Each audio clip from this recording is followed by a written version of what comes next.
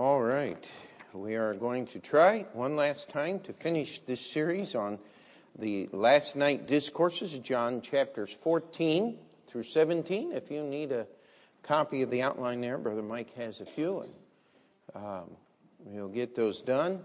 I don't know if you feel the difference in the auditorium, but the plastic is on the windows, and somebody said it looks a little wrinkled. Well, it just came out that way this year. But it's still keeping the heat in and the cold out. So we'll enjoy that for the next couple of weeks and hope it doesn't fall down. If we can get through to about March 1st or so, it will make a difference. So John chapter 17, and just the last few verses here, 22 through 26, we're going to try to finish the prayer that Jesus prayed in John chapter 17, and then try to effect a brief summary of the last, this would be the 10th lesson on this subject here. And so verse 22, in fact, let's just back up one, that they all may be one, verse 21, that they all may be one, as thou, Father, art in me, and I in thee, that they also may be one in us, that the world may believe that thou hast sent me. John chapter 17, verse 22, and the glory which thou gavest me, I have given them, that they may be one, even as we are one. I in them, and thou in me, that they may be made perfect in one, and that the world may know that thou hast sent me, and hast loved them as thou hast loved me. Father, I will that they also, whom thou hast given me, be with me where I am, that they may behold my glory, which thou hast given me, for thou lovest me before the foundation of the world. Verse 25, O righteous Father, the world hath not known thee, but I have known thee. And these have known that thou hast sent me. And I have declared unto them thy name, and will declare it, that the love wherewith thou hast loved me may be in them, and I in them. When we start into chapter 18, it says, when Jesus had spoken these words, he went forth with his disciples over the brook Kedron, where was a garden, into which he entered and his disciples. That's the Garden of Gethsemane. So Jesus, as he was going, he prayed this prayer, and we're just trying to get the last cap here, the last part of this prayer. And again, the overriding theme of the prayer is the glorification of God. Now that might seem, it does a little bit to me. Jesus is looking to the cross. He's looking to all the suffering that's going to happen. He is going to have to endure being judged by men, wrongly accused, and all of these things. Of course, the greatest suffering that Christ suffered was not that which was inflicted by man. It was that which was inflicted by the Father. And as Jesus would become the sin sacrifice for us, he did not, the Bible says, he who knew no sin became sin for us. He did not become a sinner. He became the sacrifice for our sins. Every once in a while you turn on TBN and it'll tell, you'll get one of those kooks on there going, Jesus became filth in the sight. No, he did not. He is, always has been, always will be God. He took upon him our sin.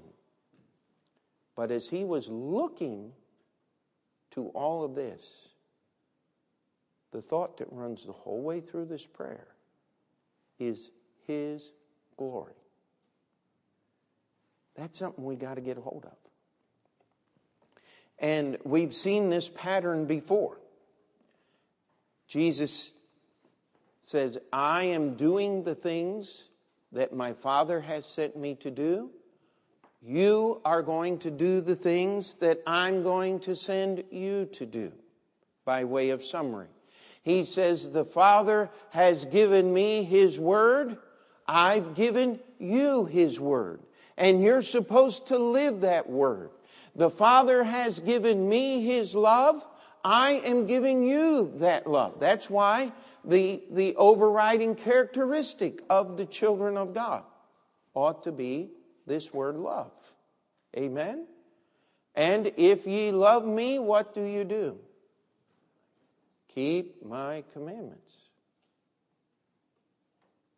And how many of us failed at that this week? Now, if you're here, you didn't fail at one. Amen? Be encouraged. But the simple truth of the matter is, our sin does not shock God. But let's not go out and add to it. Amen? And so as we look here, Jesus says in verse 22, where we left off last week, and the glory which thou gavest me, I have given them, that they may be one, even as we are one. Jesus is praying for unity. The key here is that all Christians are to be one. Now, we understand that's not going to be accomplished until after the rapture, when Jesus takes His church. We believe in the local assembly. But this ought to be pictured in the local church. When we get argumentation and debate and people get irritated with other people and that kind of stuff gets going, nothing destroys a church quicker than that kind of stuff. And it's also how we can know that the devil is working in the church instead of the Lord Jesus Christ. Amen? The goal here is, and, of course, I hope I'm not trying to put too many things together at the same time, but here's what the world accuses us of. You want to brainwash everybody that walks in the door. You want them to think like you think. You want them to walk like you walk and dress like you dress. Excuse me, I'm not the standard. Here's the standard. And if I love the Father, what am I going to do? Keep His commandments. Keeping His commandments is going to do something. It's going to move me closer to Him. It's going to make me act like Jesus. That's why they called them Christians. Because their behavior had so altered in the city of Antioch, modern day Syria. How many good churches are in Syria today? I don't know if there's one. And if there is, I'll promise you this, it's a persecuted church.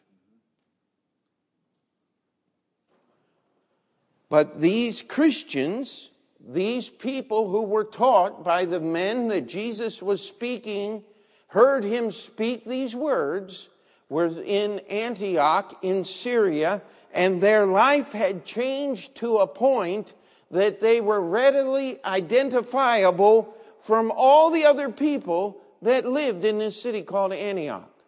That as they were walking down the street, guess what? Christians do the same things that many unsaved people do. How many of you bought food at the grocery store this week? Okay, that's a good thing. How many of you rode the subway this week? Okay. How many of you went to work this week? How many of you work with unsaved people? So we do the same things. We're in the world. But what did He already pray? I pray not that thou shouldest take them out of the world, but that thou shouldest keep them from the evil. Amen?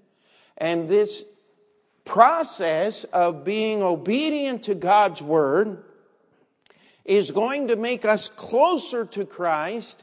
And what's going to happen as we get close to Him? we're going to get His Word. It says, sanctify them through Thy truth. Thy Word is truth. Jesus prayed that in this prayer already. As we are separated from the world, as we are drawn closer to God, people are going to see God's glory in our lives. You know why the devil wants you to lose your temper? Because that clouds God's glory coming through. The devil wants you to be lazy at work. Why? Because it hinders God's glory from coming through. There's lots of things in our life. The devil is fighting us. Our flesh fights us. The world we live in fights us. Why? Because they don't want to have to believe in Jesus. Because if they believe in Him, guess what? That means they're not in charge anymore. Somebody else is. You know, you can't get out of debt by spending more money paying attention to your Bible. You got to get that kind of thinking somewhere else. Hello? There are things that are just so contrary to the Scriptures that are the warp and woof, if we want. How many people know what the warp and the woof is? If you've seen like a burlap sack, you can actually see the crossing of the fibers that weave it in. And our society is rank with anti-God. I mean, it's to the point you can't even get up in any scientific platform at all and say, I believe in creation. They're going to say, you can't bring religion in here. Well, I dare challenge you. It takes much more faith in much less than God to believe evolution than it does for a Christian to believe in evolution. I like what the one guy said one time. He says, yeah, but you Christians, you just cop out. Well, how do we do that? He says, you just put God in the equation and He can do anything. Amen. I say, yeah, that works out real good. It's a whole lot better than your equation. You see, God wants us, Jesus was praying, that we would get close enough to Him that maybe if you'll use this word picture,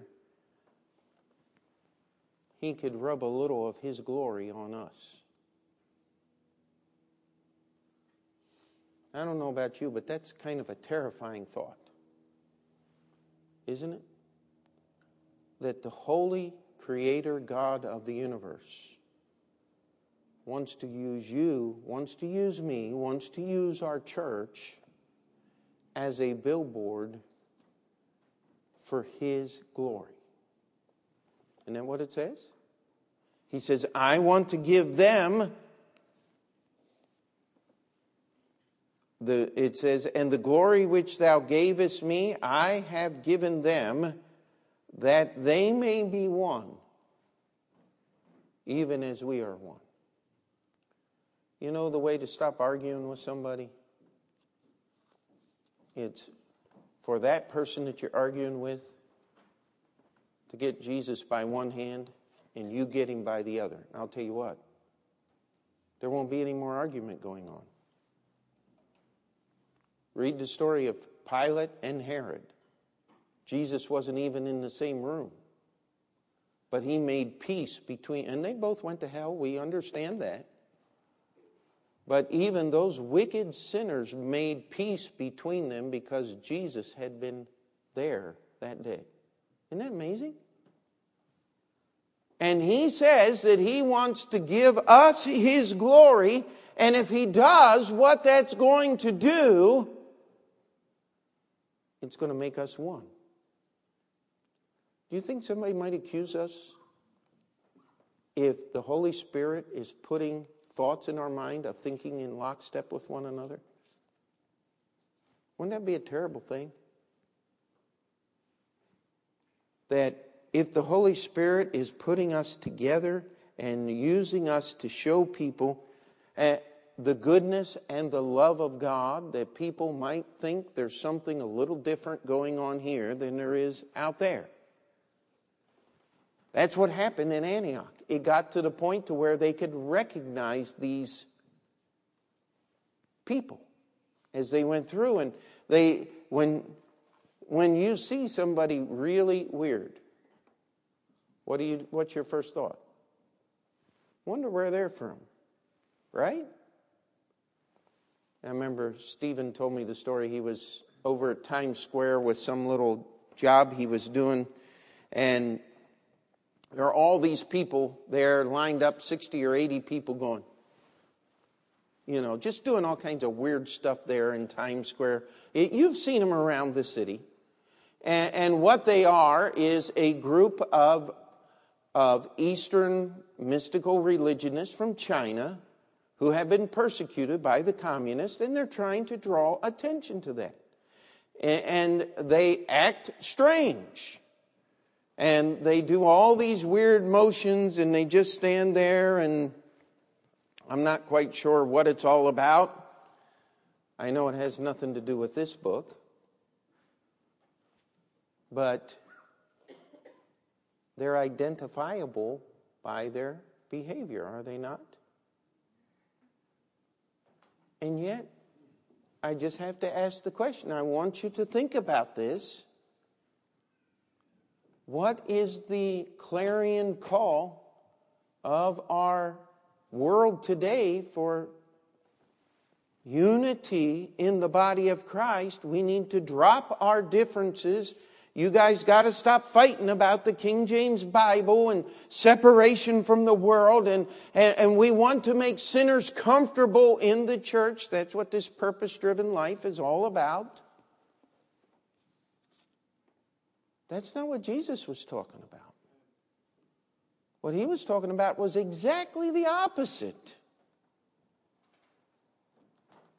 You know what? It's kind of hard to be strange in New York City because it's so full of strange people. Amen?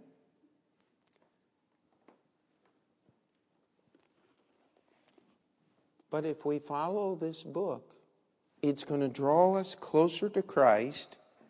And the goal is that the world might believe that God sent Jesus. And because he's trying to accomplish that, he wants to give us his glory to make us one with them. Verse 23, if you have any questions. I in them, Jesus in the life of the believer, and thou, the Father, in Jesus, that they may be made perfect in one, and that the world may know that thou hast sent me. Now look at this next phrase. And hast loved them as thou hast loved me. And do you see how Jesus just seamlessly moves from incredible point to incredible point? He says, I'm giving them my glory that they may be one. You see, I am in the life of the Christian. Now, didn't he also say I have to go to heaven so the Holy Spirit can be in the life of the Christian? He's already said that. He's explained that in this passage. But see, if the Holy Spirit's there, who's there? Jesus is. Because God is one God. You know, it's amazing to me how much people will argue about the Trinity. God can't have a son. Well, it says so right there. God the Father, God the Son, God the Holy Spirit. But that doesn't make sense. If you have a son, he's different than you. That's exactly correct. And I'm glad my sons are different than me. But you know what? I'm not God. God has chosen to reveal himself to us in that way. Now, if you want to argue with God, Be my guest, but you lose. That's just the way it is. Don't try to argue with him. And my favorite thought on this has always been, what would you do with a God so small that you could understand him? Well, that is the core of idolatry, my friend, is having a God that serves you instead of you serving God. It just might be that the God of the Bible has a little better understanding of life than we do. That his direction and his calling might be a little higher than ours is. Because he's God. That's what Jesus is talking about here. Amen? He says that I want them to be one. I in them, the Father in me. We have the triune God dwelling in us so that we can know that the same love that the Father has given to the Son, he wants to give to us. Now, can we chase one more tangent here? The whole world, well, I shouldn't say the whole world, but most everybody that has food and clothing and a sense of security, they're not running through the woods trying to evade people who are trying to kill them. I mean, they live a normal life. What is their first real problem once you get over the major ones? Who am I? What am I here for? Where am I going? Does anybody remember those questions? If you went to a secular college, you were taught that that is the primary purpose of life. Who am I? Why am I here? Where am I going? We live in a world. I just read an article this week. And ladies, I'm not trying to pick on ladies, all right? But down at Parris Island, there's an organization called the United States Marine Corps. Historically, they have been known as the really tough guys. My cousin was airborne in the Army, and he said, I just can't wrap my head around the idea of bashing my head into a tree until the tree goes down or I split my head open. He said, that's the way the Marine Corps does things. I like that. I mean, that's just the way I am. I like the Marine Corps. But here's what's going on. You see, they've passed laws that have now brought women into the Marine Corps. And the minimum requirement is 3 pull-ups. But about 80% of the female recruits can't do that. It's not chin-ups the easy way. It's the pull-ups the hard way. And they realize that many women are not as tall as men, and so trying to scale the 15-foot obstacle wall, some of them couldn't reach the rope that was there, that you were supposed to run and jump and get 6-7 feet up the wall so you can grab the rope and then pull yourself. And so now they've dropped the pull-up requirement, and they have a step stool there. I am sure that that's going to be issued to all Marines now in case they reach an obstacle, that they can put out the step stool for the others and get over the obstacles. Do you see what we do?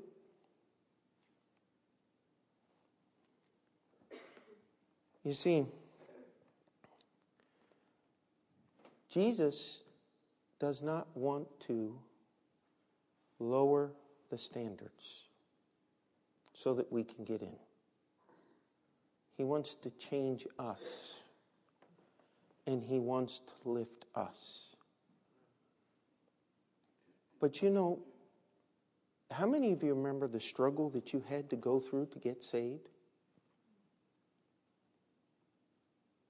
How many of you had to get to the end of yourself before you're willing to trust Christ?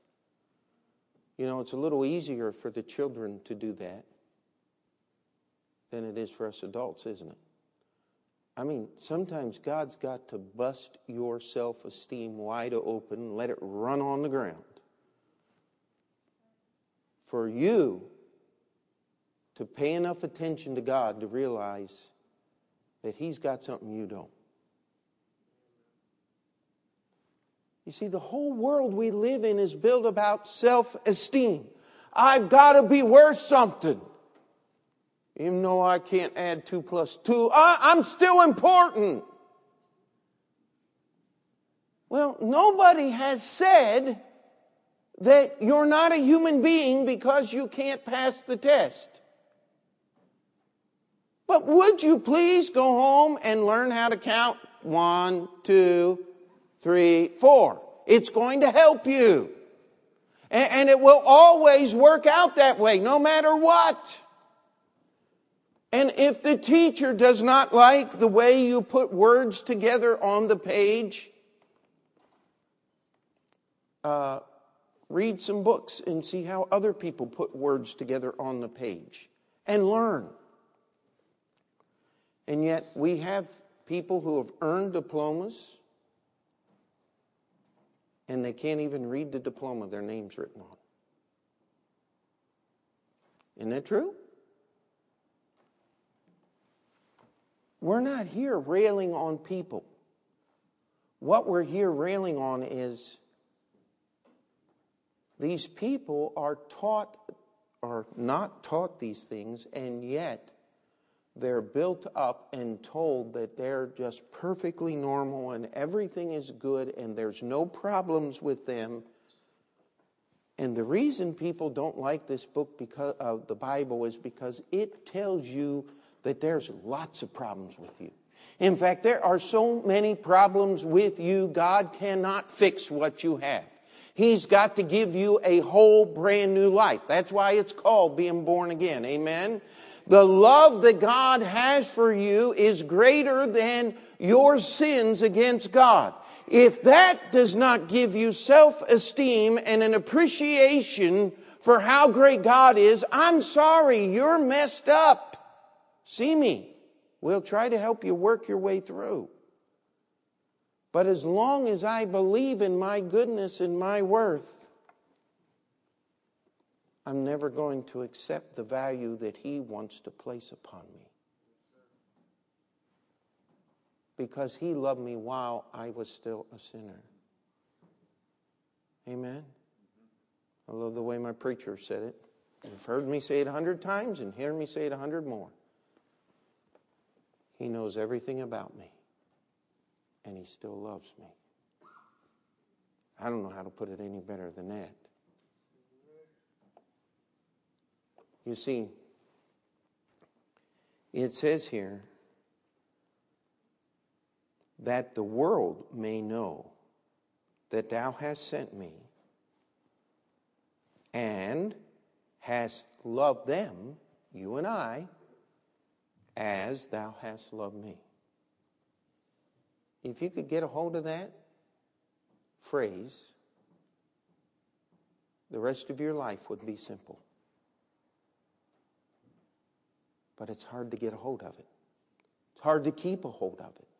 It's hard to understand that the Creator God of this universe loves you and me with the same love that He loves Jesus Christ. What could make you more valuable than that, my friend? What will free you from who you are to embrace who He is any more than understanding that phrase right there? And all God's people said, amen. We're not done yet. I'm watching the clock. Father, I will, verse 24, that they also, whom Thou hast given me, be with me where I am, that they may behold my glory, which Thou hast given me, for Thou lovest me before the foundation of the world. Jesus wants us to be with Him.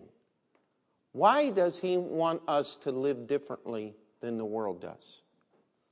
So we'll be more comfortable when we're in heaven with Him. It says He wants us to behold His glory. Read Revelation 4 and 5. We don't have time to go there tonight, or we'll be here another month trying to finish this passage here. But the simple truth is, what do they say about Jesus over and over again in Revelation 4 and 5? He is worthy to receive glory and power and dominion and riches and honor. And the list of things goes on and on. You see, we think we understand. You know, I believe I'm trying to dig past just the very surface of this passage and get a little bit in, but I want to warn you about something. We don't know nothing yet. We have no idea what it's going to be like to see His glory. Yet, what did He say? He's going to give us some of it while we're here on earth living for Him, so that the world will see Him in us. Amen? But when we get to heaven, He wants us to be there. In fact, the reason we cannot behold His glory is because we still have that sin nature dwelling. I mean, we'd just explode. I mean, we'd vaporize. Because God's glory cannot behold sin. No sin in heaven, not one. How many of you are glad about that thought? I mean, just think about that. No more struggling, no more thoughts, no more temptations. It's only going to be about Jesus when we get there. He says, I want you there so you can really understand who I am. And then we move on. It says, O righteous Father, the world hath not known Thee. Do not go to the world to understand Christ. I don't mean to be overly critical, but I'll tell you what, I've heard an awful lot of musicians in my day. You know what the number one problem with Christian music is? People imitate the world. And I don't care whether you're imitating Carnegie Hall or you're imitating the punk rock club.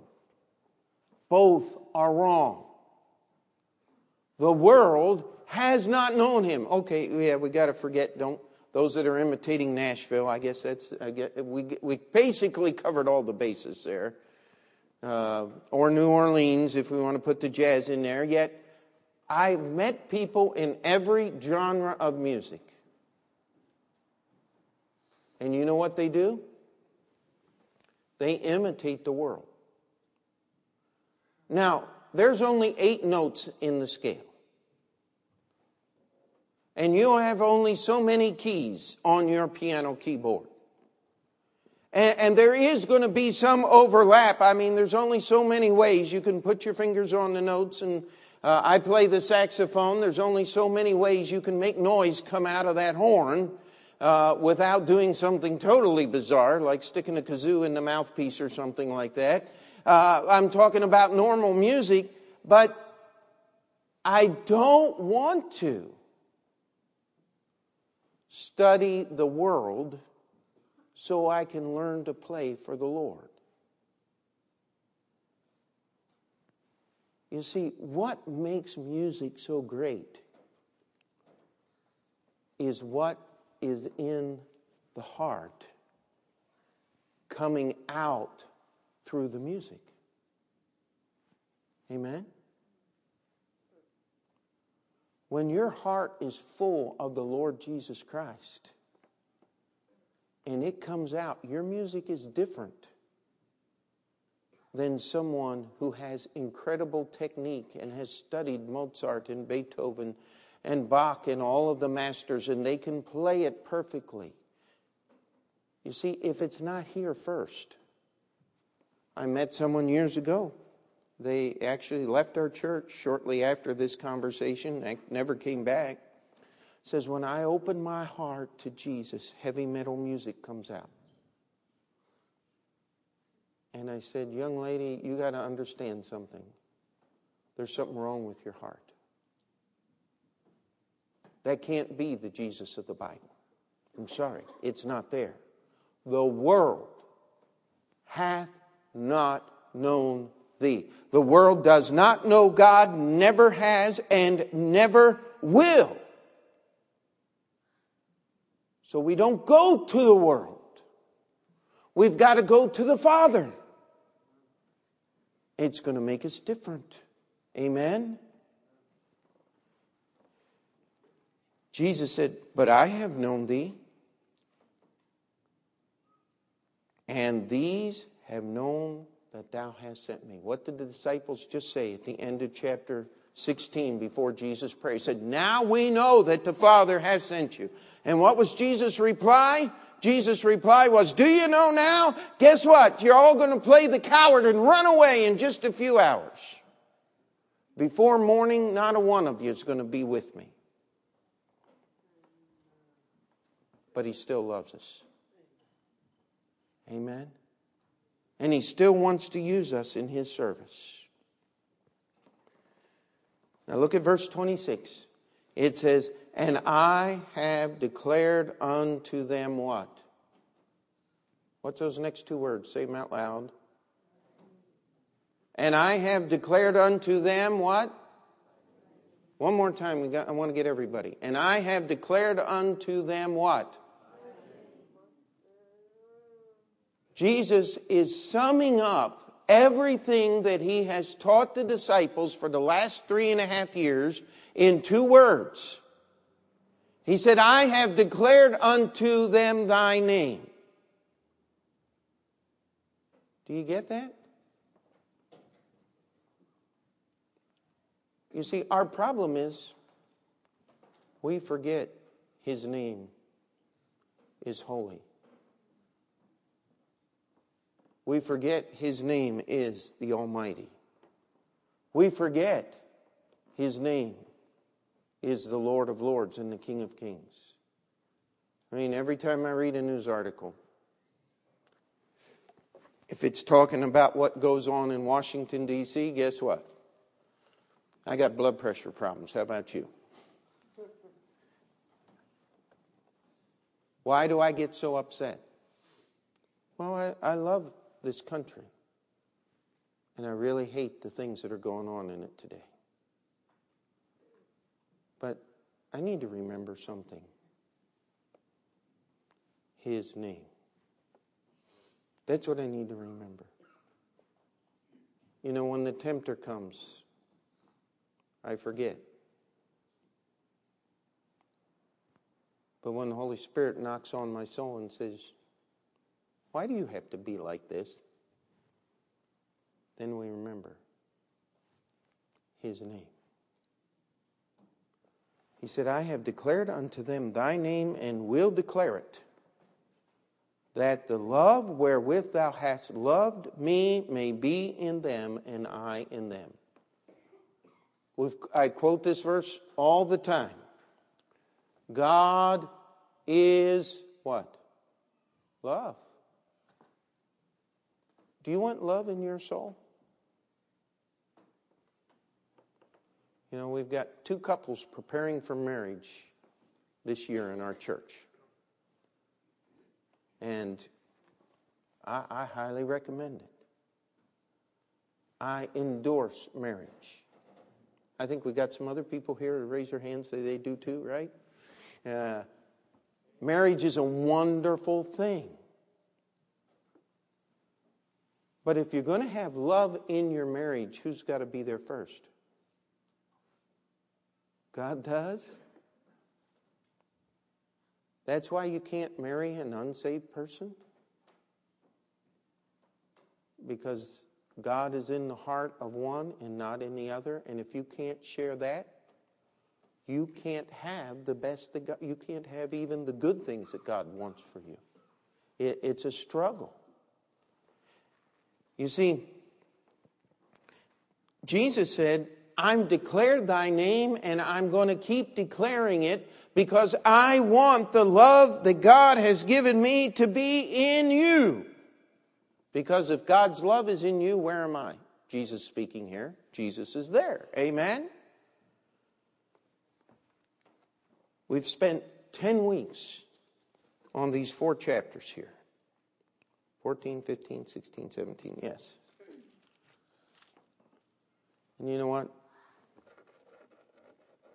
We really haven't even scratched the surface. There's just so much. And Jesus uttered these words in the few minutes that it took for him to walk from the upper room to the Garden of Gethsemane. And yet, if you and I were to make a vow to God to spend the rest of our lives memorizing and studying these verses, we wouldn't be done before he called us home. Now, he doesn't want us to limit ourselves to just one little passage of the Scripture. But Jesus starts out in chapter 14. You believe in God? What? Believe also in me. He's teaching us about the Trinity of God, the oneness of God. Jesus said, I am the way. Thomas said, how do we know where you're going? Jesus said, listen, do you know me, Thomas? If you know me, you know the way. I've already told you where I'm going. I'm going to my Father. And if you know me, I'm in you. Guess how you're going to get there? Because Jesus is in us. Amen? That was his prayer. All of these things together. Jesus going to the Father and leaving the disciples. It was the absolute best thing that could possibly happen. Where would we be without the cross? What hope would we have if there were not an empty tomb? Amen? Jesus said, if you could understand these things, you would rejoice. He says, but you've got to abide in me just like the branch does in the vine. You know what? That's not an artificial process. It grows that way. Amen? It is connected all the way through. Jesus said, I've received the Father's love. I'm going to give that love to you. But guess what? It's not for you to keep. It's for you to give back to the Father by keeping my commandments. Amen? It's for you to give it to others. The greatest love that you can give to another human being is helping them to obey the Scriptures.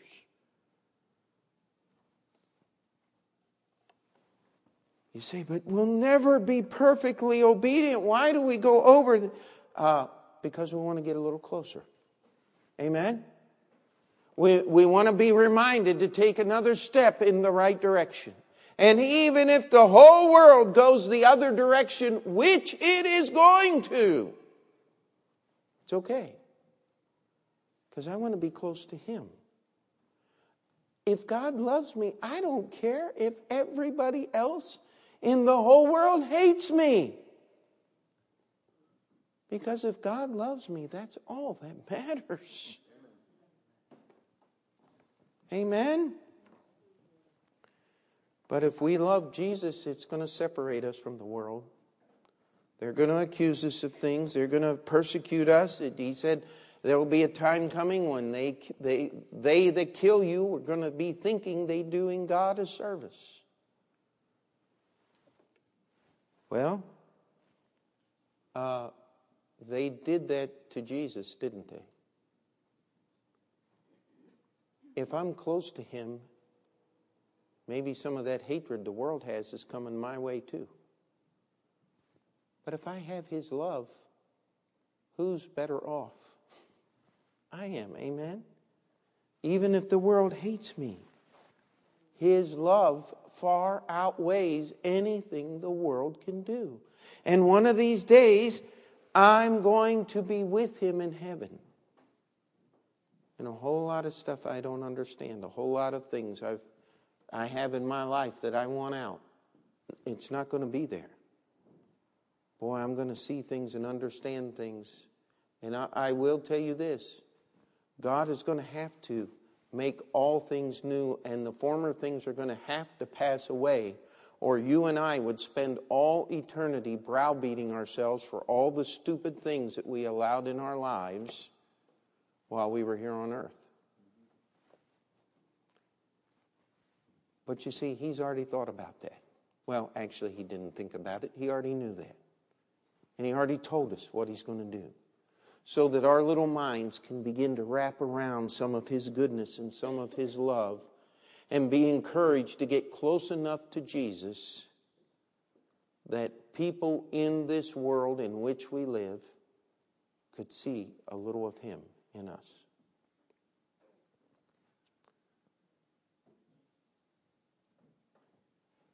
Awful lot in those few chapters, isn't there?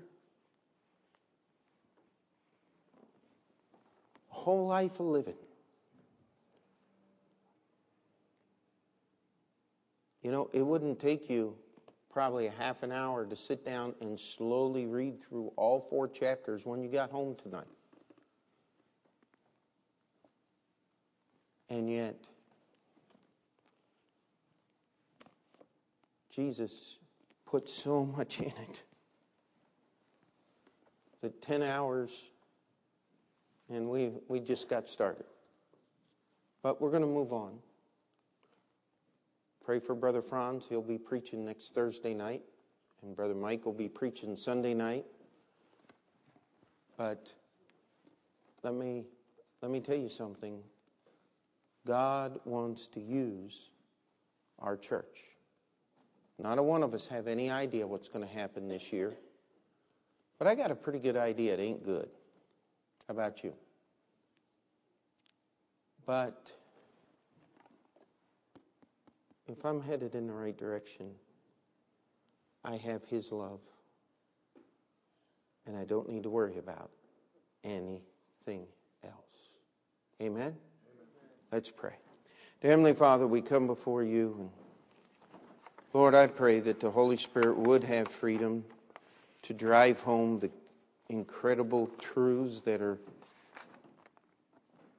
in these chapters, Lord, the things that You prayed for, Lord, would never even pass into our wildest dreams. I mean, the whole world's trying to become God, and yet here You promise us that You're going to put Your glory on us if we'll just be one with You, and You're doing all the work. We're the ones that's moving, but You're the one that's moving us. Lord, I ask that You would just break the locks that we have placed upon our understanding and our grasp of the things that are in Your Word, and that we would allow You to open them wide and fill us with Your Word and Your love and Your glory. Lord, that we may know Your name, that we may take Your name to this wicked world in which we live.